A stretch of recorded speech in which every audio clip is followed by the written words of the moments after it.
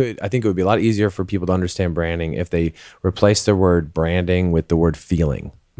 Because that's really what it is. Like, what is your company's feeling? As a B2B marketer, it can be hard to promote a specialized product or service in the marketplace. I wanted to make that easier for marketers like you and me. So, each week, I interview thought-leading CMOs and CEOs to find out what's true and what's not about B2B marketing. My name is Ray Smith, and this is B2B Growth Hacks, a podcast powered by SpeakerBox Media. This week, I'm joined by Adam Faust, a partner at 5+8, a creative agency built around design, writing, and killer conceptual work. On today's show, we talk all about rebranding, which is a hot topic right now, as many legacy brands begin to redefine their voice, look, and feel in an ever-changing digital landscape.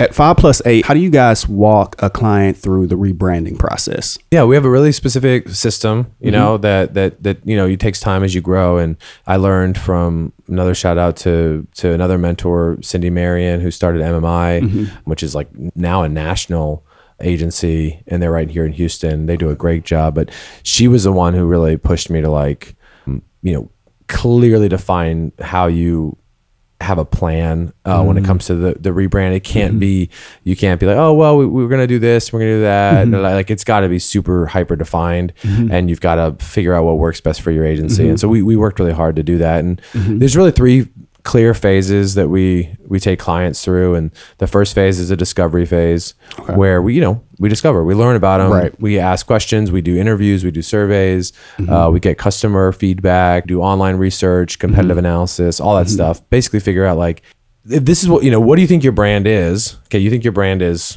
innovative and exciting and revolutionary. Well, you may be saying that, and that may be written on the walls of your office, but is that the reality? Is that what customers are saying? Is that what the internal team is saying?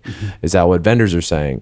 And so we find out that. And so there's a lot of what we do that kind of can bleed over into like business consulting. It's uncomfortable. It's their company or their organization, and they feel like they know it. And then when it comes back in the surveys or interviews, or people are saying, we're not innovative, we're not revolutionary, we're stagnant, we're whatever. So that can be uncomfortable, but it's it's healthy, and it's good to know that. And that's why it's a rebrand, because you're trying to get to figure out who the heck you are and where you're going.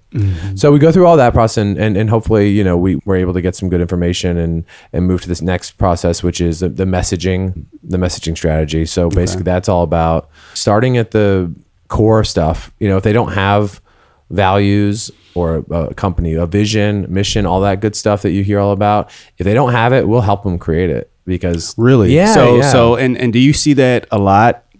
The companies just don't have that stuff. A lot of companies don't have it at all. And one question we ask in our survey, it's a two-part question. The first question is, does your company have values? And then the second question is, do you know them? And that one's really important, because nobody knows them. And I think that's what's super lost, is like, everyone says you need a vision statement, you need a mission statement, you need values. And I think you do as a company. But if your employees don't know them, your team members don't know them, then you don't have values. Because even if they're not written on the wall, if they don't feel something, is valued at the organization they work in, then you don't have them. And that's super huge. That's super. You just said it doesn't even exist, even though you've written it down on paper. Yeah, if no one knows about it, it doesn't even exist. If you're not creating a culture around those values and letting people know those values. I bet if you asked every single person that you had on this podcast, it'd be a good LinkedIn question or something, where a poll or something, like, do you know your company's values, or do you know your company's mission statement? I mean, there's no way they do. There's no way they do. And so one of the things we try to work, there's a lot of people that do what we do, and a lot of people do it really well. What we try to differentiate ourselves is, like, how do we help companies with whether it's their values or their mission, like, make it memorable so that and simple enough to where people can actually recite it and, like, look back at it and be like, what am I doing here? Why do I work here? What's the point of this whole thing? I mean, I literally, and I'm not kidding, I'm not just saying this, I literally posted ours today on our group chat. I said, hey guys, just a reminder, this is what they are. Really? Yeah, because that's so important that not only are they people reminded of what your values are and what your mission is that you as a leader are telling them constantly, like, because otherwise they don't think it matters to you either. And I was going to say, I think you're just by doing that, you're saying, hey, this is important. This is really important. Yeah. So much that I'm messaging. Yeah. This, like, our visions, and it's so simple that I bet everyone doesn't, but I bet half the people on my team know that, or maybe over half, that like our vision for our company is to be the best small agency. Okay. Period. I love that. That's it. It doesn't have to be complex. I think that's what people are thinking. Because if it's complex, then they can't remember it. Right. It can't be to be the most innovative leader in graphic design technology. Like no one's gonna be able to remember that. Like alma mater. So like our vision, our future is like we want to be the best small agency. So discovery, messaging, and then third is the expression or the execution, which is basically the visual execution of all the things we've learned. Okay. So the logo, the colors, all the pieces that come out of that. So we literally would, like, if we rebranded you guys, we would hand you, we'd agree on the deliverables ahead of time, but we would hand you a homepage design on your website, a bunch of social media assets. It could be merchandise. It could be any physical representation of the brand that you would ever need going forward, so that you could take it and run with it. And a lot of people we work with have internal design teams that are swamped, and so, but we give them this brand guide, these blueprints that they can go and say, oh, cool. So all our social media posts should have people in them as like a brand kind of pillar. Like, so you have some guidelines. You just don't throw your clients out there and tell them figure it out. You have like processes and systems that you guys put in place to kind of make this easier on them. And it's really cool when clients actually follow them. It's actually pretty rare too, but we have one client that I'll call out called Takis, and they're a fiber optic company out in kind of North Houston, and they have done such a good job of following the brand guides that we gave them. And they used to do a lot of, like what a lot of people do on social media is post graphics and flyers and information stuff that just is not meant for social media. There's a place for it, but it's not social media. And they were trying to use social media as a sales tool, when really it's not that. And so we kind of coached them up and showed them what we thought, and now they just really have taken it and run with it and done a remarkable job of highlighting their people, highlighting what they do, but doing it in a way that's appropriate for each platform. Oh, it's cool. It's fun when that happens. See, and I think people get design confused with branding. What you're describing here is beyond just design. Yeah, for sure. Design is under branding. Yeah, technically, for sure, because you're helping them develop a whole brand around themselves, not just a design, but you're making them think through, we got to think through our mission statement, and that informs everything that they do. Not just 100%. I'm thinking, in the logo, but just in all their branding and their marketing. You talked about social media and how it wasn't a sale. It shouldn't just be a straight sales tool. No. Yeah. I think it would be a lot easier for people to understand branding if they replace the word branding with the word feeling. Because that's really what it is. Like, what is your company's feeling? Like, what is the feel? Like, how is it supposed to feel? Because then you realize that branding is about the way that your receptionist answers the phone. It's the way that your place, the office smells. That's branding, because it's all tied all together. Senses. Yeah, it really, really is. Think about all five senses, and it's hard to define, right? And that's why some people are like, branding, like it's all ooey gooey, and it totally is. And so, that's how I would think about it. That's pretty much the process. Okay. Yeah. Okay. So jumping back to the discovery side of things. So if you can just kind of break that down and walk me through what discovery kind of looks like at 5+8. Well, I think you find out what they have and what they don't have. Okay. And so everybody's different. Some people are like, come to you with a totally blank slate, or maybe they're starting a company. Maybe it's not a rebrand, maybe it's a brand new brand. So if they're starting with nothing, then you kind of have to start there. And that really is is really fun, you know, because that's creating something from nothing, which is a blast. But you just got to really work on finding out who the people are. And so whether that's the one, you know, sometimes it's one person who's starting a company, sometimes it's, you know, a partnership, or it's a whole group of people.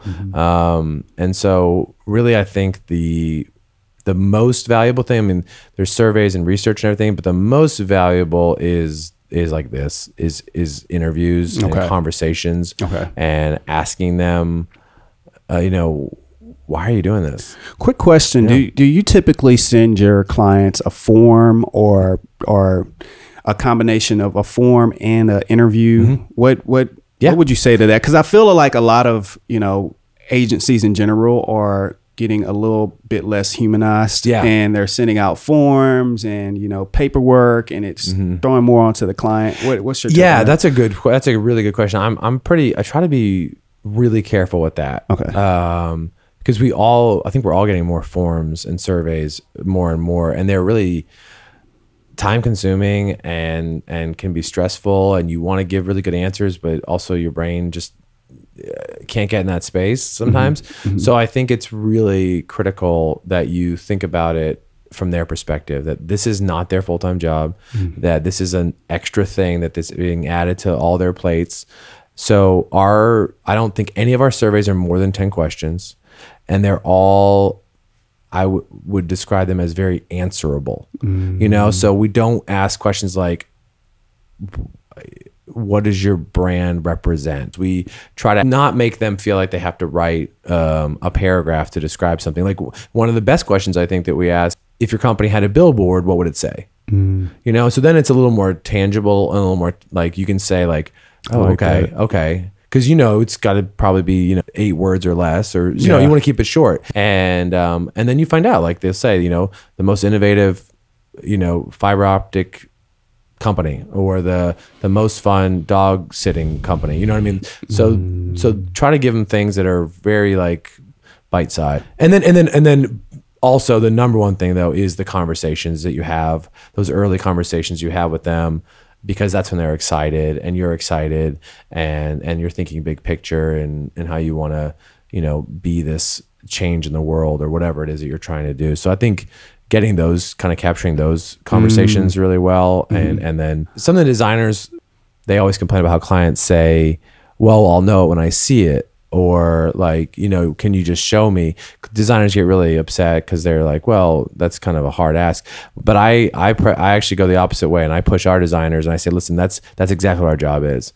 Our job is for them to express a feeling or an emotion, and us to visually communicate that. That's our job. And it's a hard job. Right. It's a hard job. But if you're really, that's why the really good ones are, you know who they are, because they're like counselors, like you're helping them. For sure. You're really making them dig deep. And it's a great feeling when someone says, you got it. That's it. That's it. And they couldn't even articulate no idea. But I think what you hit on there is the feeling part of it. For sure. You know, and it ties back into what a brand is, replacing the word with a feeling. Yeah. Right. So you go through the process and you talk about feelings and what does this evoke for you and things like that. Right. Yeah. Yeah. And that's why when we show them, you know, it's a cliche to say, well, you know, a logo isn't a brand, but it's true. And that's why, like, we, over the years, we've gotten a lot better at, you know, when we first started, we do a logo project and we would just send them logos. And I thought, well, that's what they asked for. I'm going to design logos and we're going to send them back. And we had a much higher fail rate because we were making the client do a lot more work than I realized. And I didn't realize that I needed to show them inspiration beforehand, to show them other brands that got them excited, and maybe even as simple as, like, rather than showing someone a logo, a plain logo, you know, showing it on a t-shirt makes a huge difference. It makes it feel so much more real for them. And whether that's that, like, I could easily make the argument, well, that's the same thing. It's just a logo on white opposed to a logo on a t-shirt. What's the difference? The difference is that it feels different, you know? And I think they're visualizing for sure them on their shirts, on their products. Exactly. Like that. We have, you know, as branders or agencies, I think we forget that we have talent, and the talent is to visualize and see things that aren't there. Yeah. So you got to help the client, right? See some of those things that are in our head. When we do start the design process, we do start with just black and white. Okay. We don't do any color at first. And the reason we don't do that is because we don't want them to get caught up in a color, because they might really like a logo, but it's yellow, and then they can't move past that. I love that. Yeah. So we do start in black and white. Give them too much all at once. Yeah. And then they're like, oh, I like this. They're thinking about the wrong thing. But we also have, what we didn't do in the past that we do now is we tell them ahead of time, listen, these are black and white. Okay. These are not final. You are not selecting your logo. We are asking you to select a direction that is headed in the right direction, or pick a logo that's headed in the right direction, and pick a logos that are headed in the wrong direction. But you're not selecting a logo first. Now, back in the day, I would just send them logos and be like, pick which one you like, because I could see where they were gonna go, right? But they couldn't, and they shouldn't. That wasn't there. So I was asking them to do too much work, and I think that was a mistake on our part. And it's a really fun process. I'm still really having a lot of fun doing it. Oh, that's awesome, man. Yeah. So you had talked about messaging as well. So I kind of wanted to talk to you about messaging and even what messaging means to you. I think that messaging is obviously, it's always been important, but under messaging is one of the things that we do is called voice. Okay. Now, I talked about, having the mission and the vision and the values, and that's all, the foundational part of a brand. But the voice, I think, is the most interesting one today because it's become hyper relevant with social media and every other form of media that's out there now. Like, what your brand sounds like is getting just more and more important, because if you've got back in the day, let's say you had 20 employees, they didn't really have 20 different voices. They didn't have a voice in the world the way they do now. And so if you want, let's say on LinkedIn, and you're a B2B company, and you've got these, you have the sales force, or in marketing, and anybody really that's on LinkedIn, like, how should they be talking about your company? How should your posts about your company sound? Are you knowledgeable and wise? Are you, funny and quirky? Are you compassionate and sensitive? But the brand, just like anything else, needs to have a clear voice, and then not just when they're putting content out there, but when they're, which is really the interesting thing that's happening now, is how do you comment? How do you interact? Because if I want to go on to another brand's page as 5+8, I don't want to sound like Adam, although to be fair, it's pretty thin line between Adam and 5+8. But that's how it goes. So that's what makes it really tricky, really hard for brands that don't know what their voice is, which is probably 95% of them. Yeah. And what happens is, what I call is, then they default to social media voice, which is just what we all hear on social media, which is like, hey, love this, keep it up, right? Good job, right. Throwback Thursday, just generic social media voice, because they don't know what to say. And if you don't, it's like, if you don't have a voice then defined, then you're just going to default to the safest option. So true. I think, and people want to sound professional, that's the thing. It's like, I want to sound professional, but you're saying, you need to kind of develop your messaging, as in your voice, on social media, who you are. Yeah. I mean, it's for us, I've really embraced LinkedIn a lot, and I've intentionally been really casual on LinkedIn, and that's intentional because our brand is really casual, and it's really approachable and a little bit kind of tongue in cheek and fun, but it I think it's effective on LinkedIn because it cuts through all the, just like you said, just the people just sounding professional. I mean, you can be professional and laid back. You know what I mean? You can be a pro and speak like a person. You don't have to speak in LinkedIn voice. Right. So I think, unless you do need to speak in LinkedIn voice, unless you're, a lawyer or you have a very specific thing that, you know, a role that needs to have that kind of voice, that's fine. That's great. But if you don't, it's a huge advantage to sound different. Yeah. To differentiate yourself. Couldn't agree more. So, man, you had dropped some game before this interview about taglines. And I just want to circle back around to that because like some of the taglines you guys come up with are just, I mean, so simple, but just so brilliant at the same time. So I kind of wanted to sit down and kind of dissect that and see like what goes into creating these taglines. Cause I'm sure it's not just, maybe it is, you just shoot from the hip and it comes, but how's the process look for that? That's a great question. It's really difficult. Yeah. Taglines are really difficult. I think it comes from, you know, obviously really knowing the brand, and the voice and the audience and the tagline needs to resonate with those people really, really, just like it needs to feel like it's not a tagline, you know, it just needs to feel like it's just part of the name, you know, almost, you know, like Just Do It, you know, it's like, it's so closely tied that you don't even hear it really, because it's just another level of Nike's brand, you know? And so, yeah, it takes a lot of time and it takes a lot of elimination. You really have to focus on every word has to be so essential and so carefully chosen.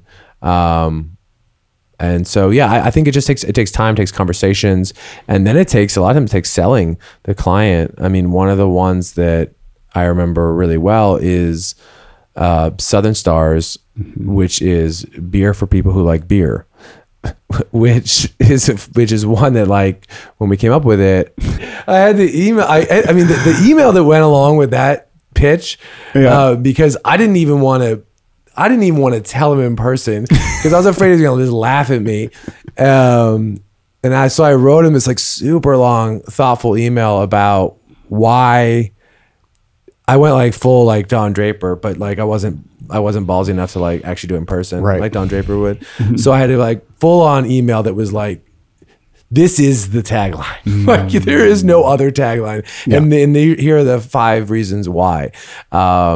And when you're pitching something that's like obviously kind of like funny or tongue in cheek or almost a little bit stupid sounding, and taking it you still have to take it really, really seriously, you know, because they don't want you to think that you're, you know, just like trying to make a cheeky tagline, you know? Right. And so for Southern Star, the reason that was so important was that I knew everything about them. And at this point, so just like a quick backstory, they're in this really tricky position right now in the craft beer world because you've got, just in Houston alone, you've got Karbach and St. Arnold's, who are like the top big dogs in this market.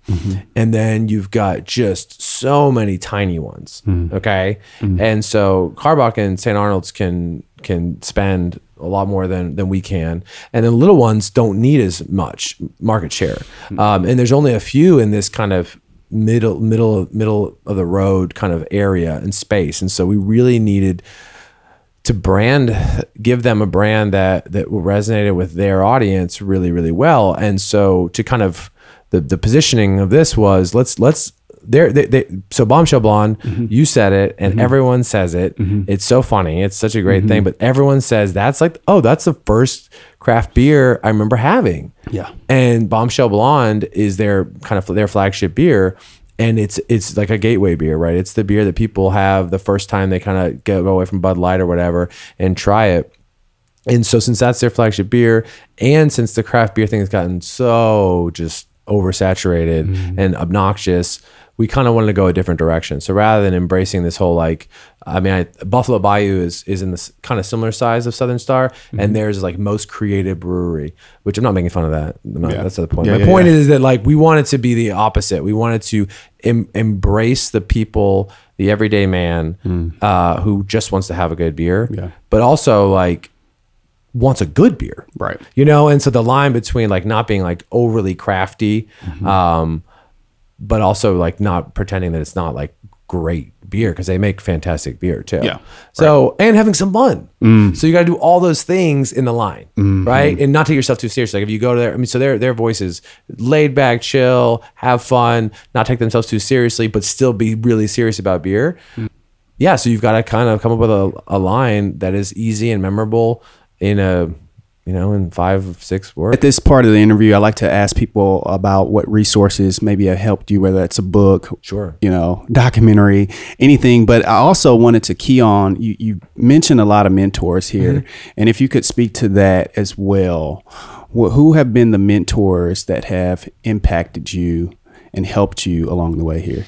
My dad for sure, number one, has always been amazing and always believed in me and always been a sounding board for decision making. And like I mentioned, Brenda Love has been amazing.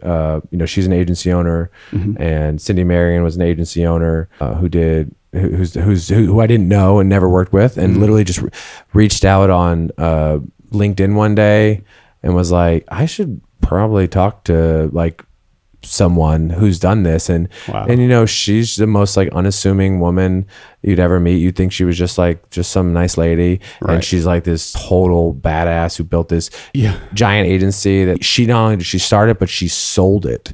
She's so she's just walked away just awesome, and she just meets me for coffee whenever I want and talks me through things. And I think she recently wrote a recommendation for me for something, and she put in a recommendation, she's like, Adam asked and then followed through with it, and that's all it took. Nobody asks. And it's here's this woman who's just a wealth of information and so smart and so kind. She's adopted 2 kids. She's just one of those super people, right? And she's just sitting around hanging out, retired. She could help you if you asked her. And I get people all the time who email us for jobs and stuff, and I'm super willing to help and give feedback and talk to them. And a lot of people can attest to this, that I reply to every email I get from young designers, and half of them don't even reply to me.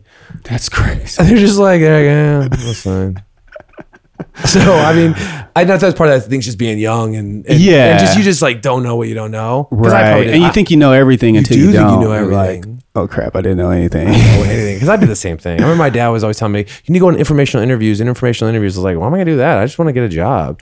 See if you can meet with somebody with no agenda. Yeah, and say, no hey, agenda. Listen, I know you may not be hiring or anything, but I respect you, and I could because in reality, those turn into real interviews eventually. And if you have the foresight to be well, now I tell people this all the time. When I have one conversation with a kid who's hey man, would you ever just talk to me about how you got this and whatever and this?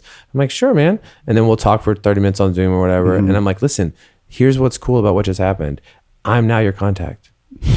Right? Boom, now I'm your contact. And now, even though I barely know you, I'll probably recommend you for an internship or a job, or if we're hiring, you just made a contact, and you could do this with half the agency owners in Houston or whatever job it is you do, frankly, and you could just make all these contacts, and then now you're actually connected with these people. Well, thank you so much again, man, for coming out. This was a great convo. How can people get a hold of you? Anybody can get a hold of us on any one of our social media channels. We try to stay pretty active.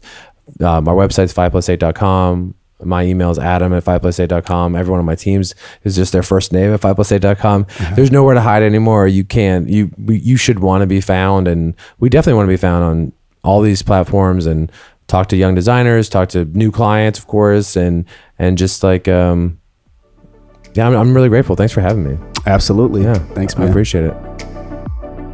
Thank you for listening to another episode of B2B Growth Hacks. Considering you made it this far, we'd love to hear your feedback. So be sure to leave us a rating and subscribe to this podcast on your platform of choice to keep up to date on the latest episodes, news, and updates. Thanks again, and we'll catch you next time on B2B Growth Hacks.